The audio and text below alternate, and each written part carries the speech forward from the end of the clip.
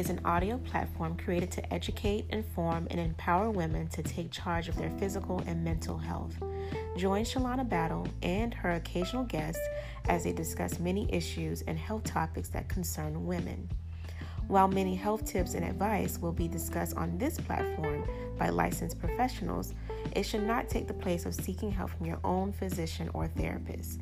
If you feel that you need professional advice or medical assistance, do not hesitate to contact your provider. Now, let's get to the show.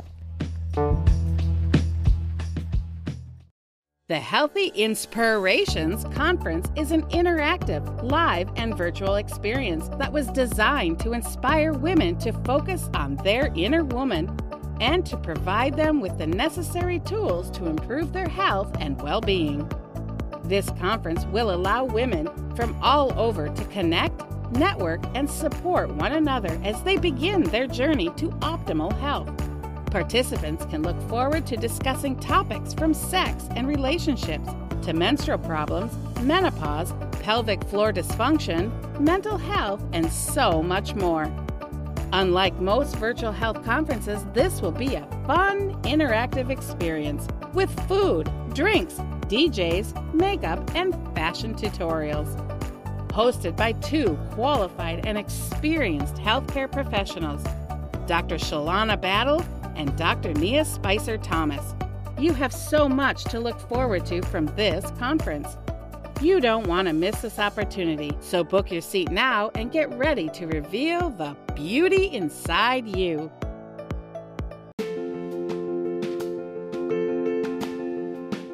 Hey sis, and welcome to another episode of the Eavesdrop Podcast. I am your host, Dr. Shalana Battle, and I am so excited to bring you this episode today. As you know, October is Breast Cancer Awareness Month, and although breast cancer is an issue that affects many women every day, we set aside this month to recognize those who have lost their lives to breast cancer, those who are battling breast cancer, and those who have survived it. This is also a good month to bring awareness to the importance of screening and all of the preventable services that are available for women. Today, we have a special guest with us.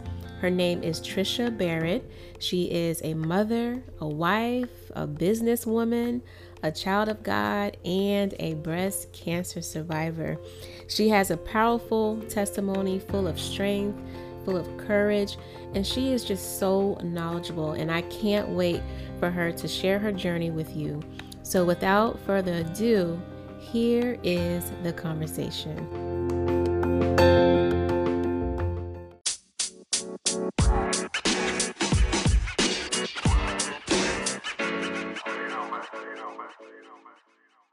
Hi Tresha, how are you? Hi, good morning. I am great. Awesome. Welcome to the Eavesdrop. So October is Breast Cancer Awareness Month. This is a time where everything goes pink. We pull out our pink gear, we pull out our ribbons, but we know that this month is more than just about wearing pink. It's really about creating awareness about breast cancer, remembering those we've lost, honoring survivors, and just showing support to those who are battling breast cancer. And I want to thank you for answering the call and for your willingness to share your story and talk about your journey with us. I heard your story on IG Live with Jennifer Wade, and it was very inspiring. And I am so honored that you thought it not robbery to just share your story here with the Eavesdrop family. But before we get into your story, I would love for you to introduce yourself to those who are listening. Good morning again, and thank you so much for having me. I do appreciate it. Just really overwhelmed with gratitude when anyone is like, Trish, come and share your story, let us hear from you. So I truly appreciate it, and I feel privileged to be here, so thank you. So my name is Tresha Barrett. I am a wife. I'm a mom. I have worked in the field of counseling and therapy, mental health, child welfare. We adopted our oldest daughter from the child welfare system. So we have a big family of 6 kids and a blended family. I'm a woman of faith. I believe in God, and I thank Him for everything that he's allowed me to just experience through all of this to bring me to this morning, to bring me to this point right here where I'm with you and getting to just share. And hopefully there's something that someone hears today will either encourage them to take action for their breast health or just inspire them, to reach out to others as well. So thank you again for having me. Yes, thank you so much again for being here. As you said before, you are a breast cancer survivor. Can you share your story with us? Oh, absolutely. So I was diagnosed with stage 3 invasive breast cancer in July 2017. But to really kind of understand how I got to that diagnosis point, I have to take you guys back a year to June 2016, where that was the time where I would normally have my annual mammogram. So, like I mentioned, I'm a mom of 6 kids, and usually throughout the school year, I'm doing everything for the kids, sports, pick up, or drop off, all these things. So I would wait until the summertime to take care of myself and to do all my annual. So between June and August, I would get, my pap smear, go see my PCP for lab work, and do my mammogram. I had been doing mammogram for the past 10 years up to that point because my mom is also a breast cancer survivor. And having that first degree relative, me being proactive about my health was me getting my screenings every single year. But in 2016, that month of June was busy. I mean, busy. I started a new job as a consultant to the Department of Children and Families. My husband and our 2 younger kids, we were actually taking an international mission trip abroad. And our daughter was also doing her orientation at Northeastern University in Boston. So there was a lot of traveling going on, a lot of moving parts, a lot of family stuff that was happening. So I canceled my appointment. I canceled them and I said, you know what, I'll do them in December. Because, again, the holiday time is another break time where kids are not in school. Things are, just settled. People are kind of like in a slower motion. So I figured I would get it in right between that week between Christmas and New Year where, everything's just a little easier to handle. And so December comes around and I have these appointments scheduled now for December. I put them off 6 months, but unfortunately life happened again. And in December of 2016, my father unexpectedly died of a heart attack 5 days before Christmas. So there we go again, that because life happened, I put my self-care back on the back burner once again. And then 7 months later, now after all just the stress, the hormones and everything that was going on in my body, I was diagnosed with stage 3 invasive breast cancer. By the time I found the tumor, because I actually felt it doing a self-exam, and by the time I felt it, it was the size of a lemon. And that's usually what happens when we delay screenings, is that the cancer progresses. And so it wasn't only in my breast tissue, it also broke off and was now in my lymph nodes under my left arm as well. So the cancer was, it was moving. So thankfully I did get back to, just taking care of myself, doing my self-exam. But I was grieving for all those months. And again, life happens. And for me, I'm looking back, that was the excuse of why I put those screenings off, was that life was busy, life was happening. I was grieving, but doing all of those things and not doing the necessary things just put me in that position of having to walk this journey of a cancer diagnosis. I'm glad you mentioned that, like, early detection is the best way. As women, we wear so many hats, and then we put everything first, and then we put ourselves and our health last. And as women, we have to get back out there and just start back with our screening. And another thing that kind of has put us all off is COVID. Women did not go back to get their mammograms. Right. To get back and do that. Yeah. So and that's actually, I was going to say, that's actually an issue right now in 2021 and moving into the new year, is that for so many years, it was kind of going on the decline as far as in like later stage diagnosis. Some of these things were going on the decline. But because of 2020 and everyone stayed home, just afraid of COVID and not doing these annual and necessary screenings, now people are coming back and going for them. And the cancer is there because unfortunately, cancer doesn't stop for COVID. Cancer progression does not stop for anything. It didn't stop for my dad dying. It didn't stop for our baby girl going to college. It doesn't stop, for the things of life.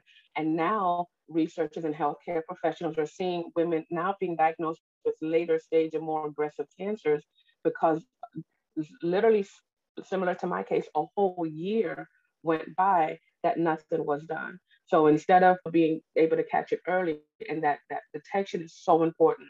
Mammograms are so important because thinking about my personal story, had if the cancer was there back in 2017 and I had that mammogram, we could have caught that cancer when it was the size of a grape. And when a tumor is the size of a grape, they're just able to do an incision in your breast, remove that tumor with a little extra tissue, and and that's it. And then you have options. Do I want chemo? Do I want radiation? Do I just want a pill? Do I want to, like, you have all these different options of how your treatment can be, and it's less dramatic than what it is when I was diagnosed with stage 3 and I had to do everything. There were not that many options. And again, when you do what's called a lumpectomy, where just the tumor itself is removed, you're able to save your breast. You're able to still have your natural breast. It might just be a little smaller because some tissue was removed. So you're able to keep your natural breast, able to keep your nipple. At stage 3, I lost my entire left breast. So now I have something here that's a prop. I like to call this is my prop, right? So I have a excuse me, a prop right now. And I did have to go through all of the invasive treatments of chemotherapy, of surgery, of radiation. And like I said, I always tell people that a smart person can learn from their own mistakes. So I've learned from my own mistakes, right? But a wise person learns from the mistakes of others. I made the mistake of delaying my screening due to life and situations. And again, I know COVID is out there. I know we're still in, this pandemic, and it's not as serious as it was even a year ago, but put on your mask, put on 2 masks, do whatever. I walk with my sanitizing spray, right? So I have my nice little homemade sanitizing spray with alcohol, tea tree oil, purified. Look, I walk everywhere and I'm like spraying it around like pixie dust, right? Do whatever you need to do to make yourself feel safe, but we've got to get women in general to get these screenings, and we've got to get our Black and Caribbean women doing these screenings because that group is dying from cancer 40% more than other races, and we're not the ones diagnosed more. And that's a number that we have full control over. Right. Because in the general population with other races, 1 in 8 women will be diagnosed with cancer.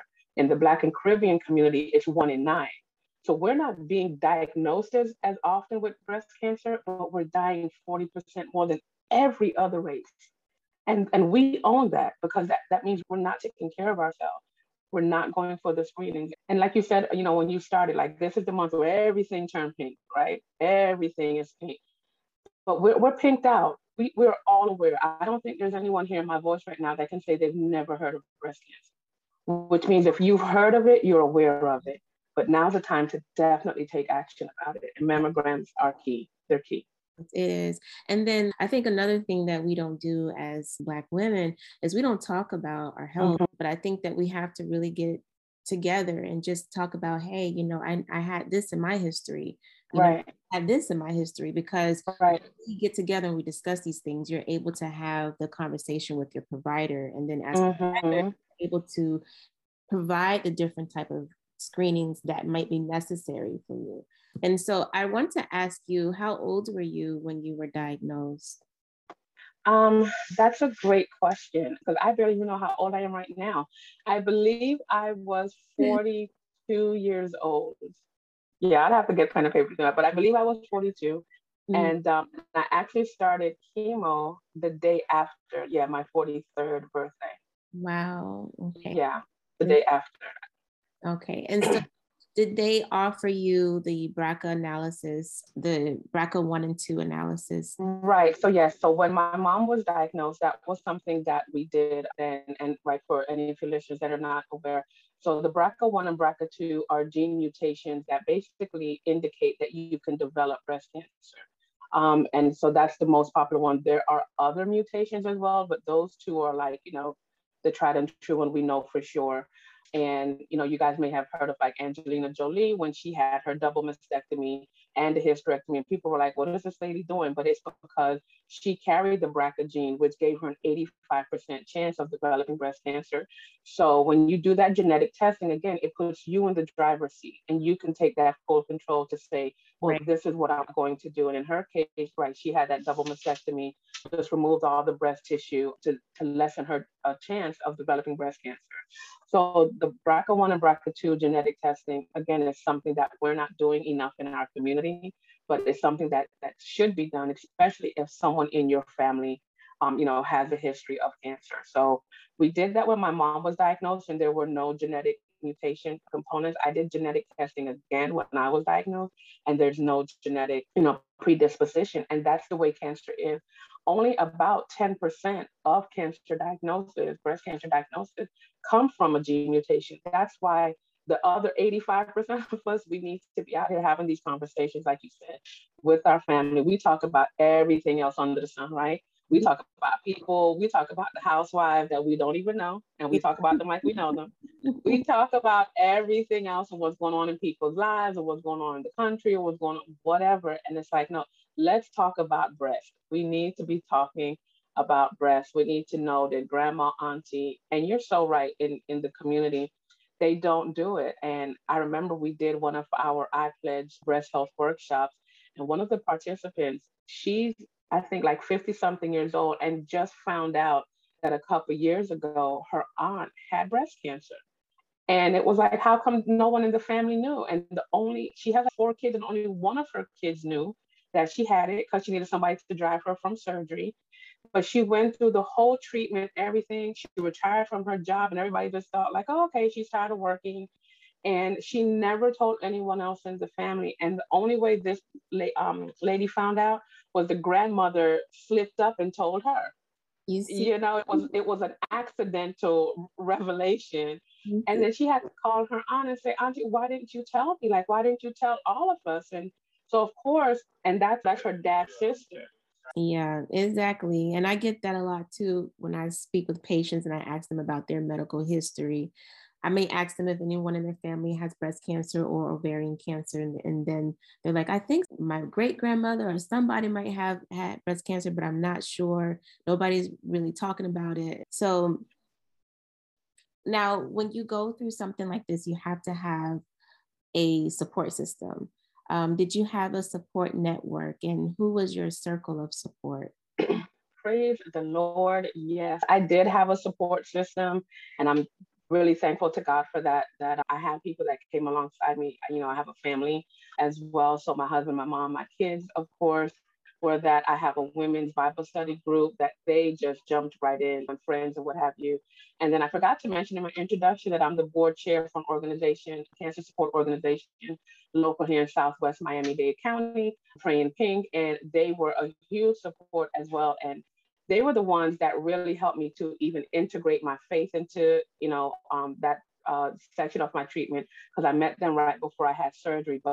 And it was in sections, it was in sections. So when I was going through chemotherapy, I had, like my son, he was here to keep me hydrated. He made sure my water bottle was always full. My daughter came with me to appointments to write things down, because you don't remember anything. There's a lot of information coming at you real fast. And the healthcare professionals, sometimes they just kind of run through everything because they're like, that's what they do every day, right? So they're like, okay, this, and this. They give you this folder with full of information, and because they do an orientation before you start chemotherapy. And I'm like, it's literally 5-6 minutes long. And then all of a sudden you're getting like this infusion, and you're like, okay, wait a minute, what's happening? So my daughter would come with me to take down notes and what have you. So that way, when just different instructions or things they would tell me for when I get home, she'll be able to remind me, because I promise you, your mind is after you get chemo. And like I said, then I had friends that cooked me dinner, and brought food over. I had my women's Bible study group that, again, too, they came over, they prayed with me, they sat with me, they would do things. And then after surgery, my mom came and stayed with me for a few weeks.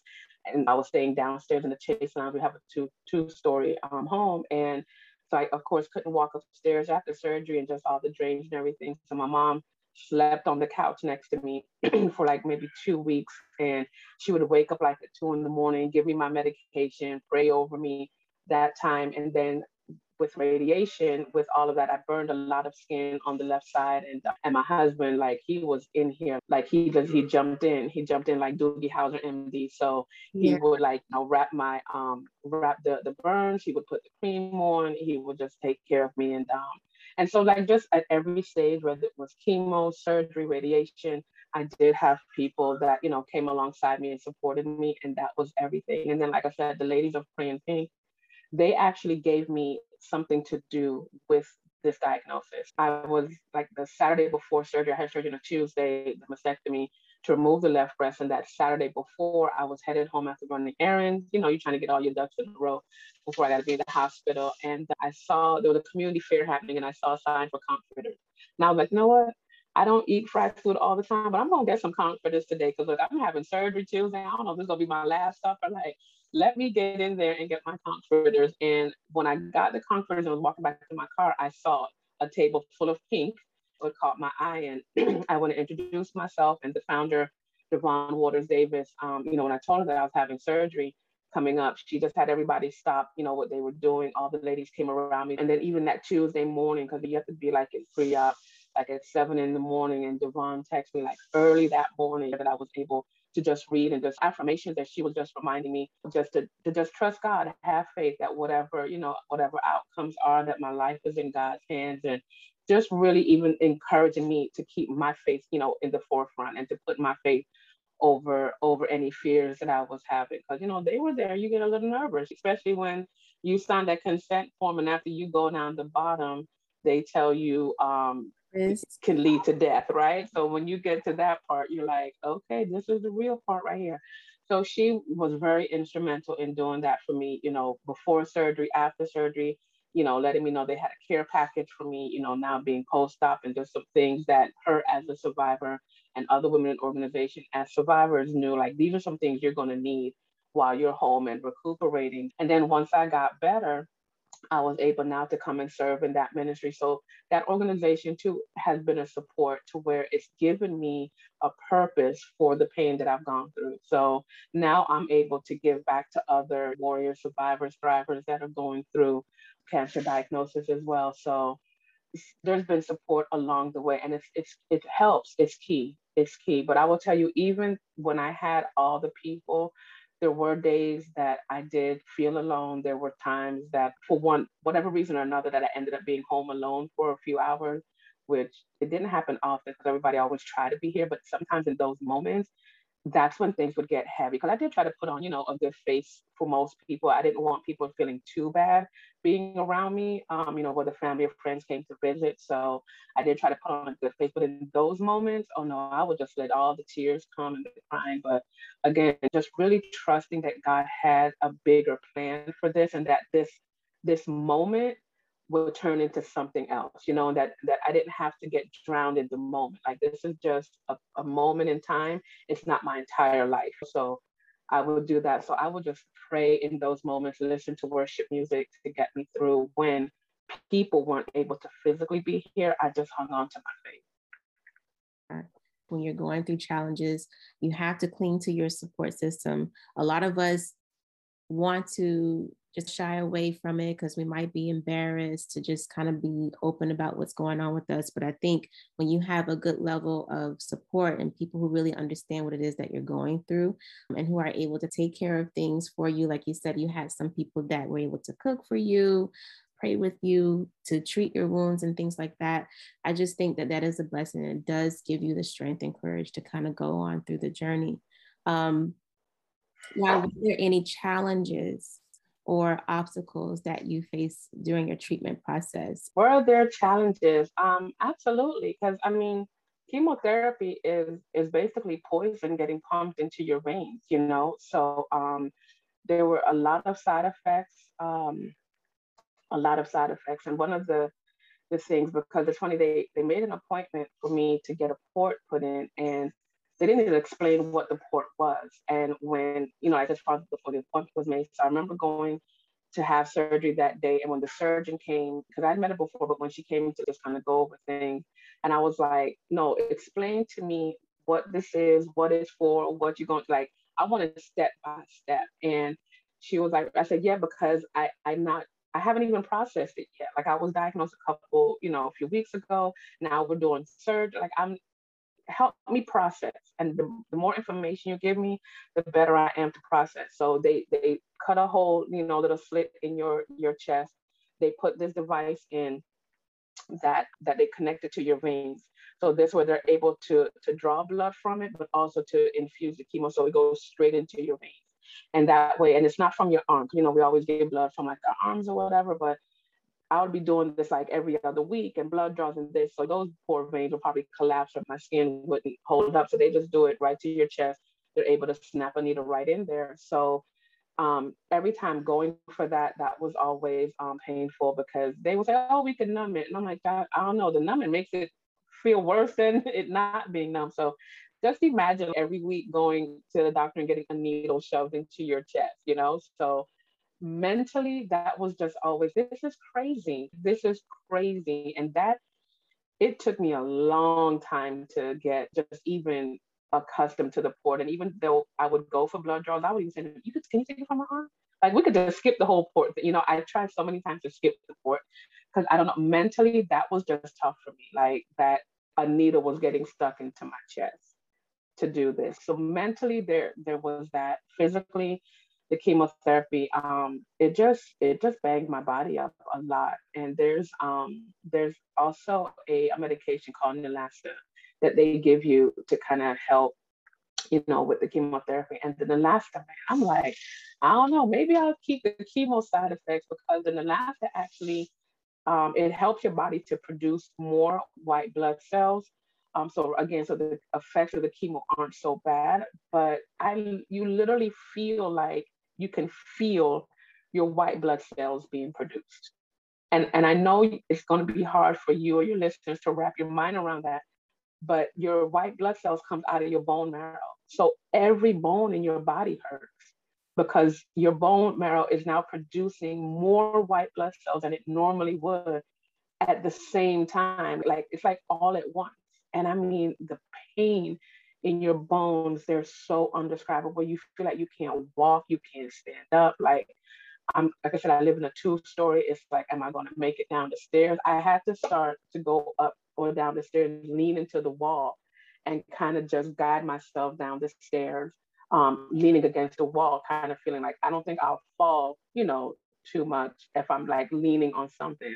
And thankfully, the only time I fell on my stairs, I fell going up. So I didn't fall going down because that would have been over. So, and then just the medication again, when they switched the chemo, because the first few rounds weren't really shrinking the tumor the way they wanted it to. And that was the purpose of me doing chemo in the beginning, because the tumor was the size of the lemon, like I said, when we started. So instead of just trying to, take the whole breast off, take the tumor, they're like, okay, let's see if we can shrink it and save the breast, right? Because they always try different things to save the breast as much as possible. So it's like, let's see if we can shrink it, get it down to that grape size, like I mentioned before, and, just take it out. But it wasn't working with the chemo they were giving me. So they had to, give me a stronger dose. And I thought that dose, the first infusion of that dose, I thought I was going to die. And I remember laying on the floor at the cancer treatment center, literally just asking God to just let me die, because the pain that was going through my entire body, I'd never experienced anything like that. And I was just regurgitating my food at the same time. And all I ate that morning was a muffin and a cup of tea, but all of that was going on, the pain that was in my body from that. And they had to pump me with so much morphine just to get, just to get me to calm down, because my body was just, I don't even know if rejecting it is the right word, but the chemo was just so strong. My body couldn't handle it. My body could not handle it. So there were times like that. And, you might have heard, like, when people go through chemo, they have like a aluminum taste in their mouth. That is very true. So you literally feel like your mouth tastes like you're chewing aluminum foil. So food doesn't really, taste the same. For me, I had a lot of problems with my nasal passage as well, and even in my throat. So it was very hard to swallow at some points, because again, too, the throat would be so raw, because chemotherapy is literally killing every cell in your body, not just the cancer cells. It kills the good ones too. That's why you lose your hair. That's why things started breaking down. So there were things that were happening that wasn't in the cute little brochure they gave me at the orientation. excuse me. So there were times I would be like emailing my doctor pictures like, bro, why is my tongue yellow? And he's like, I don't know, send me a picture. And I'm like, and I remember him replying back to me saying, this is interesting. I'm like, wait a minute, you've been doing this for 30 years. Have you never seen this? No, he was so like, he's like, can you come into the office tomorrow? I'm like, I could come right now. Like, I could meet you out behind Walmart. Like, what? Yes. Because he was like, this is interesting. And I'm like, no, this is not what I want to hear. I want you to, tell me, oh, okay, yeah, don't worry. Yeah. It'll go away in a couple of days, or, no, he was so like, okay, that's new. That's different. So there was just a lot of different things happening that weren't in the book. But God has brought me through so much in my life that this was not the time to start doubting. This was not the time to be like, oh God, why me? This was not the time for a pity party. This was like, all right, devil, I see. I see what you're trying to do. But guess what? We're going to praise louder. We're going to sing higher. We're going to be in the word longer. My husband will tell you, I would go to church on Sundays. I would have chemo on Friday. And I would be in church on Sunday morning, early service, 9 o'clock. We going to church. And my husband would always say, like, you don't have to go. And our church comes online. They've been online way before COVID. And he was like, you could just watch it at the house. And I'm like, I'm going to be in the house of the Lord and with his people. And I'm going to feel that energy. Like when that drum started and that bass hit, I'm going to be out here worshiping and dancing like David danced. And guess what? Because if I drop dead, this is the place I want to drop dead, right here at the altar. This is where I want to be. If I'm going to be, because guess what? I'm going to be tired. I'm going to feel sick. I'm going to do all of that laid in the bed at home. So why stay home and do that? When I know I could come to a place where people love me, they're going to pray over me. They're going to, even the people that wouldn't come, because when you have cancer, people think that everything that they do is going to make you worse. And I'm like, dude, like I already got cancer. Like there's nothing you going to give me.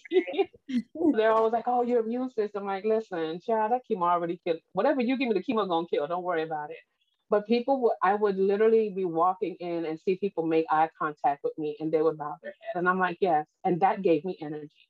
So that gave me, even the mental fortitude to push on, to keep doing. And really, again, just to trust God, because at one point I thought I was the one fighting. And then, like I said, when I was laying on that floor in the cancer center, it wasn't me. All I could do was just lay there and just call on Jesus and just be like, help me, just help me. Like, so just make the pain stop. So yeah, I went to church. I leaned on people. And one of the things too, I want your listeners to know is that whatever you're going through, whether it's cancer, mental health, emotional things, again, I know we're in a pandemic and this last year has been crazy.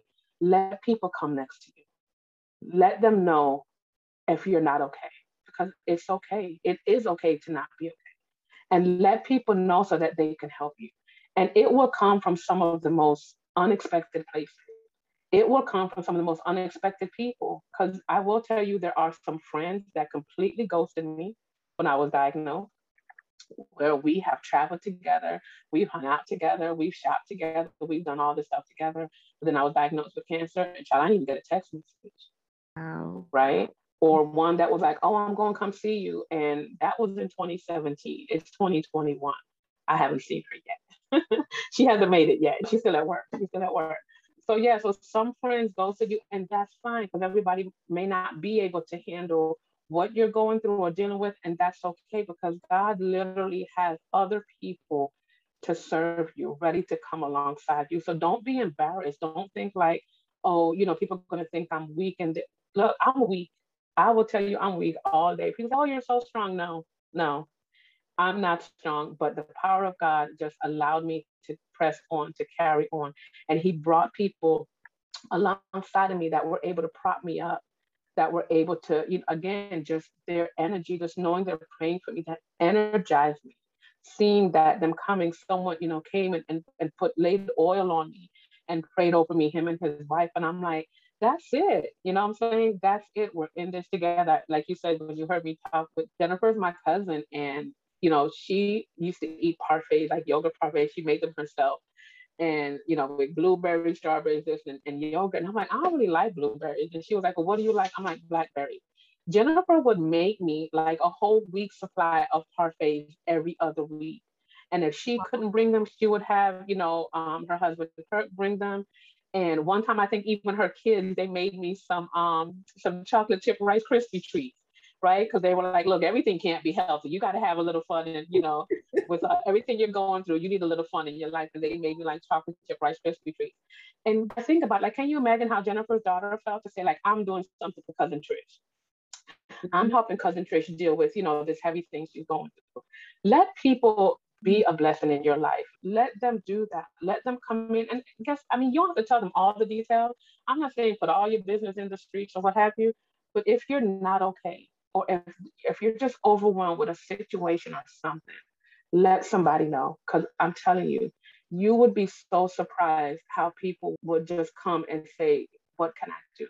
Or to just pop up out the blue. I come home and there was packages at the door. My mom is like, what is this? I'm like, man, I don't even know. And I had friends from all over the country sending me things, because I did I put my stuff on Facebook, because for me, I have family all over the world. I didn't really want to keep taking calls and saying the same things over and over again. So I was like, you know what? I think the easiest way for everybody to know, and my mom could just, write my cousins in England, my family in Jamaica, like everybody can just know, go on her Facebook. So I would do an update like at least once a week. I would normally do it when I was there for chemo, and I would do an update, take a picture so they see, look, I'm not dying. Look, I don't have no hair, but I'm still cute. I'm still cute with this bald head. Yes. But yes, and that was another thing I will say for my mental health. The first time I went for chemo, we had just come back from Orlando, and we got back like maybe midnight, and then I had to be at the cancer center like at 7:30 in the morning, and we had gone to like what's that? Not Splash Mountain, whatever it's called. It's like the new water thing that was up at Universal. We're at Universal Studios and then the water park. So my hair, and I had longer hair, of course, then, and it was like in two twists on the side. And I went there, just literally rolled out of bed, went to the treatment center to start my chemo, whatever. And I remember having the IV and everything, and I went to the bathroom. I looked in the mirror and I was like, girl, you look dry. You look so dry. And like, I'm like, no. And I looked at myself that day and I'm thinking, okay, so this is the first day and it's only going to get worse, right? Mm-hmm. So I can't make the next days that I come here that I look like this. Yeah. So I will tell you, every time I went for infusion, your girl face was beat. Do you hear me? No. Eyeshadow, brows arched, lip gloss popping. And I'm going to come in here looking fresh, and I'm going to look way better than I feel. But I'm going to look like God is doing something, right? I'm not going to come in here, sometimes if you read the Bible, the people talk about sackcloth and ashes. They would put ash on their face when they're mourning and whatever. And though I had to grieve, honestly, the loss of my breast and what my body was now going to be looking like, but I wasn't going to present that to the world. That's not the face I was going to present. I was like, I wasn't going to present the fear. I wasn't going to walk around saying, oh, here I am, I'm a cancer patient and I'm so fearful for my life. I'm like, your girl's going to look amazing because I serve an amazing God. I'm going to put my faith forward and this is how we're going to be. And it was such a testimony where one of my husband's friends saw me on Facebook. He thought I shaved my head off supporting somebody else. Because in his mind, he was thinking, there's no way someone's going through cancer and look like this. And sometimes people did say that, like, oh, you don't even look sick. And I'm like, sorry to disappoint you. However, I am going through it, but we don't have to look like everything we're going through too. Just that balance of, yes, putting your best face forward and letting your inner circle know how they can help, because they will. And the ones who don't even worry about them, those aren't the ones for you, right? Right. Focus on the ones who are there and allow them in to help you, and then just put your best face forward. Right, exactly. And I'm glad you brought that mental health piece up, because I feel like it's not just like the outward appearance for everyone to see, but I think eventually when you look amazing, when you're going through certain things, when you look the part, you begin to believe you feel amazing too. So absolutely, that's a good part you bring up. Yes. And you've kind of already answered this question, but what message, if you have any other messages like that you would like to provide for women in the community who may be going through the same thing or same battle as you did? That is a good question. And yeah, right, I've kind of touched on it as far as letting people in, the mental aspect, keeping your face in front of you, and but also take care of yourself. Mm-hmm. Take care of yourself. There are risk factors, to developing breast cancer. And again, though 1 in 8 women will deal with a cancer diagnosis in their lifetime, it doesn't have to be dramatic. It doesn't have to be as intense as what I went through. My mom also had just natural breast. She just lost a little bit of tissue, and she had to do just a little bit of radiation as a precaution to say, just in case there's any microscopic cancer cells we didn't catch, let's just go ahead and burn them out. And her skin just looked like she maybe had a sunburn for a day, put a little aloe on it, and she was fine. My skin is still discolored almost 4 years later because of the amount of radiation I had to get. Almost gave me 3-degree burn, 3rd-degree burn. So do the screenings, take care of yourself, right? So talk to people. Like, these are the key things that you can do to be an advocate for your own breast health. Do your self exams every month. Get in the shower the same day of the month, whether it's your birthday. So like mine's the 27th, of the month. So the 27th every month I do my self exam. And I still have a natural breast, so I still do them. My right breast, I didn't do a double mastectomy because that just wasn't the best option for me personally. So I only removed the breast that had the tumor, and I still have a natural breast. And every month on the 27th, I do a self exam while I'm in the shower. And, I just take, my 3 first fingers, and I go in an upward motion from the bottom of my breast all the way up to the collarbone. Also feel under your armpit. And this is for men and women. I know we don't talk about the men as much because, there's a lower percentage of men developing breast cancer. But guess what? It doesn't even matter what the numbers are. Don't let the statistics get you caught up like, oh, well, I don't have a family history, or I don't have like, don't let none of those statistics catch you up, because when it's you, it's 100%.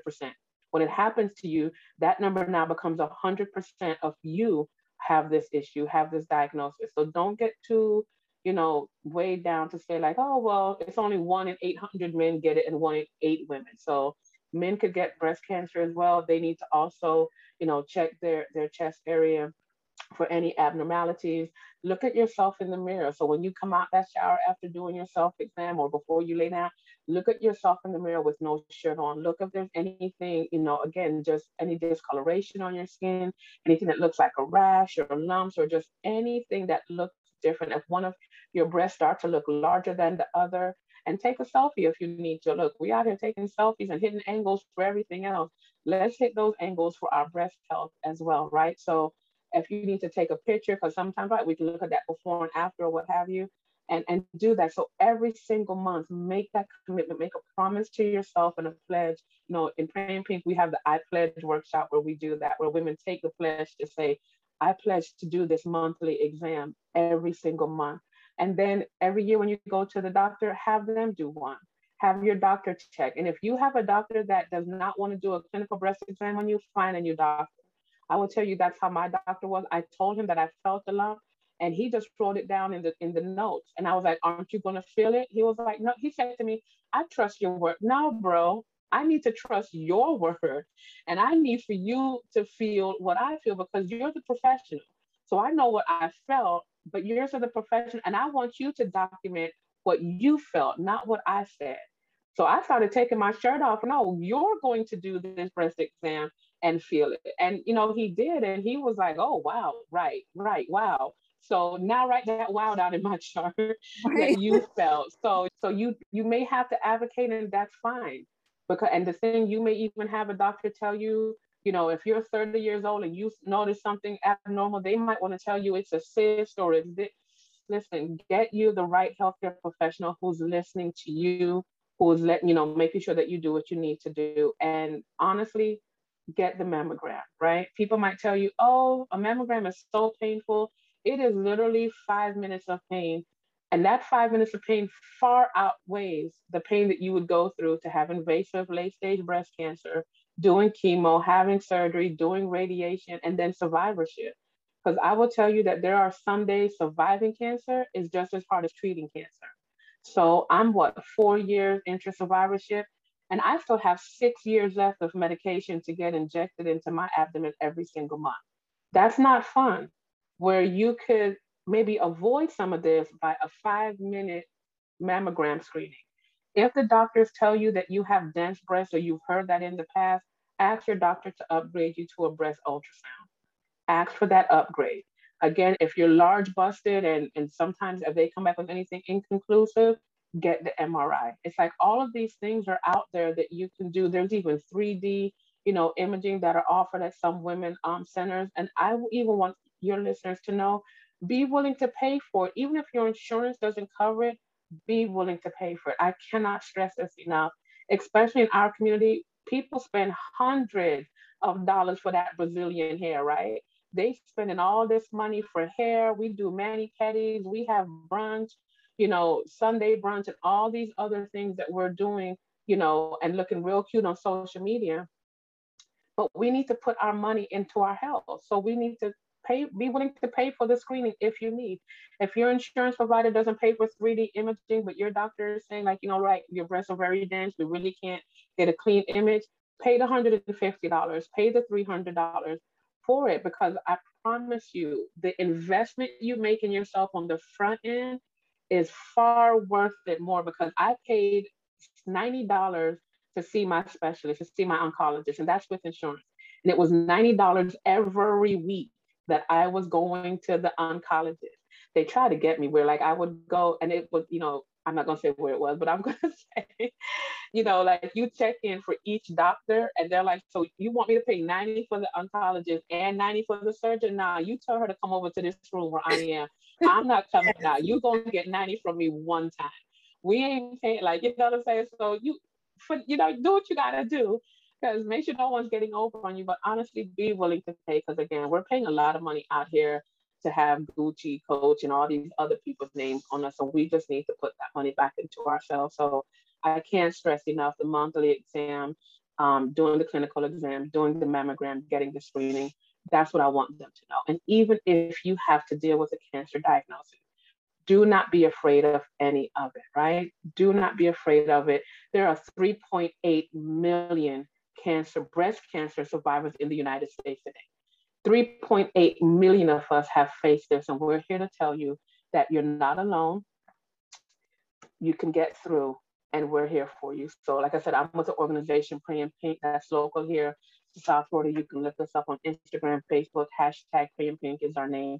And it's PRAYINPINK, no G, Pray in Pink. So you can look us up. We're a support that's here for you as well. If anyone that is diagnosed with breast cancer, or that is going through treatment right now, we have care packages that we would love to give them, which are, again, thoughtful packages that we put together. They're free to the cancer patient. We'll deliver them, we'll ship them, whatever the case is. If one of your listeners out there saying, I know someone that's dealing with that and you want to purchase one for them, we can do that.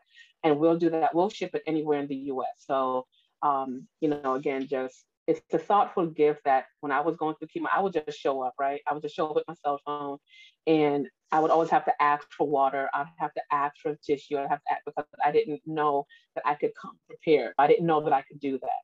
So I figured, I'm here. I'll just get anything I need while I'm here. But nurses are running around. The techs are running around. Like, I'm always trying to wave somebody down and stop them.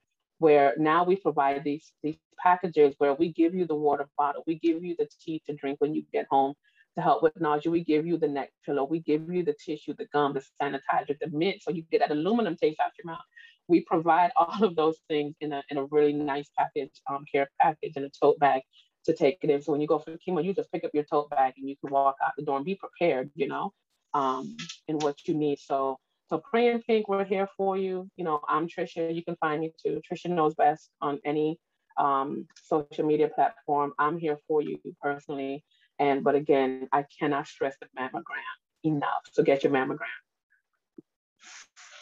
Yes, ladies, go and get your mammogram, especially if you missed it last year because of the pandemic. It is time to get back in there and get your screenings.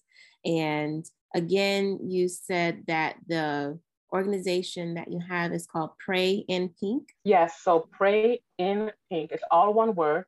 So on Instagram or Facebook, it's at Pray in Pink. Mm-hmm. And our website is prayinpink11.org. So you can go and you can, check us out, see what we're about, see some of the other programs and services that we provide as well. Or if you want to volunteer or donate, you might say, you know what, I want to help you guys help the women that you're helping. and be able to continue providing support to them. So there, you can go to our donate page, just volunteer with us, again, local in the community of Southwest Miami-Dade. We're open to all of that. So we want to help people. Again, if you're a survivor too, that's saying, you know what, I went through cancer and I don't know what to do with it. Come meet with us. Come meet with us. We'll help give you purpose to that pain that you went through. We'll put you in the position where you can, whether in the forefront or even behind the scenes, we can help you to help others, whether you yourself or somebody in your family has been affected by cancer. And I do want to say that even though we focus on breast cancer in our organization, we will help women dealing with any cancer type. Because one of the things that we found is that even if you have ovarian, cervical cancer, we're doing a lot of the same treatments. We're all getting chemo, we're all doing surgery, we're all doing radiation. It's just on a different body part. So we don't discriminate if your ribbon isn't pink, we don't discriminate. If you need support, Pray in Pink is here for you. Yes, Pray in Pink. Go and visit Pray in Pink. And Tresha, thank you so much for being here with me this morning. It's early for both of us, I know. But I appreciate your dedication and your service. And you are such a beautiful person on the outside as well as on the inside. And I just commend you for your strength and your courage. And I just hope that we'll be able to work together again at some point, because getting this message out is very important. So again, thank you so much. Thank you. And thank you so much for having me again. I really appreciate it, because I know you could have anybody on, right? And you chose to have me. So I don't take it lightly. Thank you so much for having me on. Oh, you are welcome. And as I always say at the end, that is a wrap.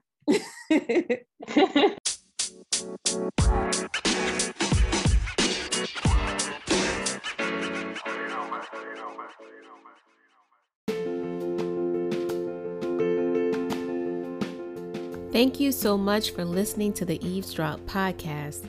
I hope that you not only enjoyed listening to Tresha, but I pray that you have been inspired to follow up with your annual screenings if you haven't done so already. I want to leave you with a few tips. Become accustomed to doing your breast exams monthly. Doing so will help you become aware of how your breast tissue feels, so that when something unusual appears, it will be more noticeable to you. If you have a strong family history of breast cancer, especially cancer in a first-degree relative, talk to your doctor about the BRCA, also known as the BRCA 1 and 2 mutation screening. If you have been told that you have very lumpy or fibrocystic or dense breast tissue, be sure to talk to your doctor about having a 3D mammogram, also known as a tomosynthesis, and a breast ultrasound for your yearly screening. Lastly, if it is your time, sis, to do your mammogram, be sure to make your appointment as soon as you can. Don't put it off any longer. And if you would like more information on breast cancer prevention, visit the Susan G. Komen Breast Cancer Research website at komen.org. And on behalf of Breast Cancer Awareness Month, share this episode with someone you love. It may save a life. And if you are enjoying the Eavesdrop, be sure to subscribe, rate, and share the show with others. And follow the Eavesdrop on Instagram at @TheRealEavesdrop_podcast. Again, that is TheRealEavesdrop_podcast. Visit the Eavesdrop online at theeavesdroppodcast.com. Well, until the next episode, be well, be whole, and be blessed. Bye.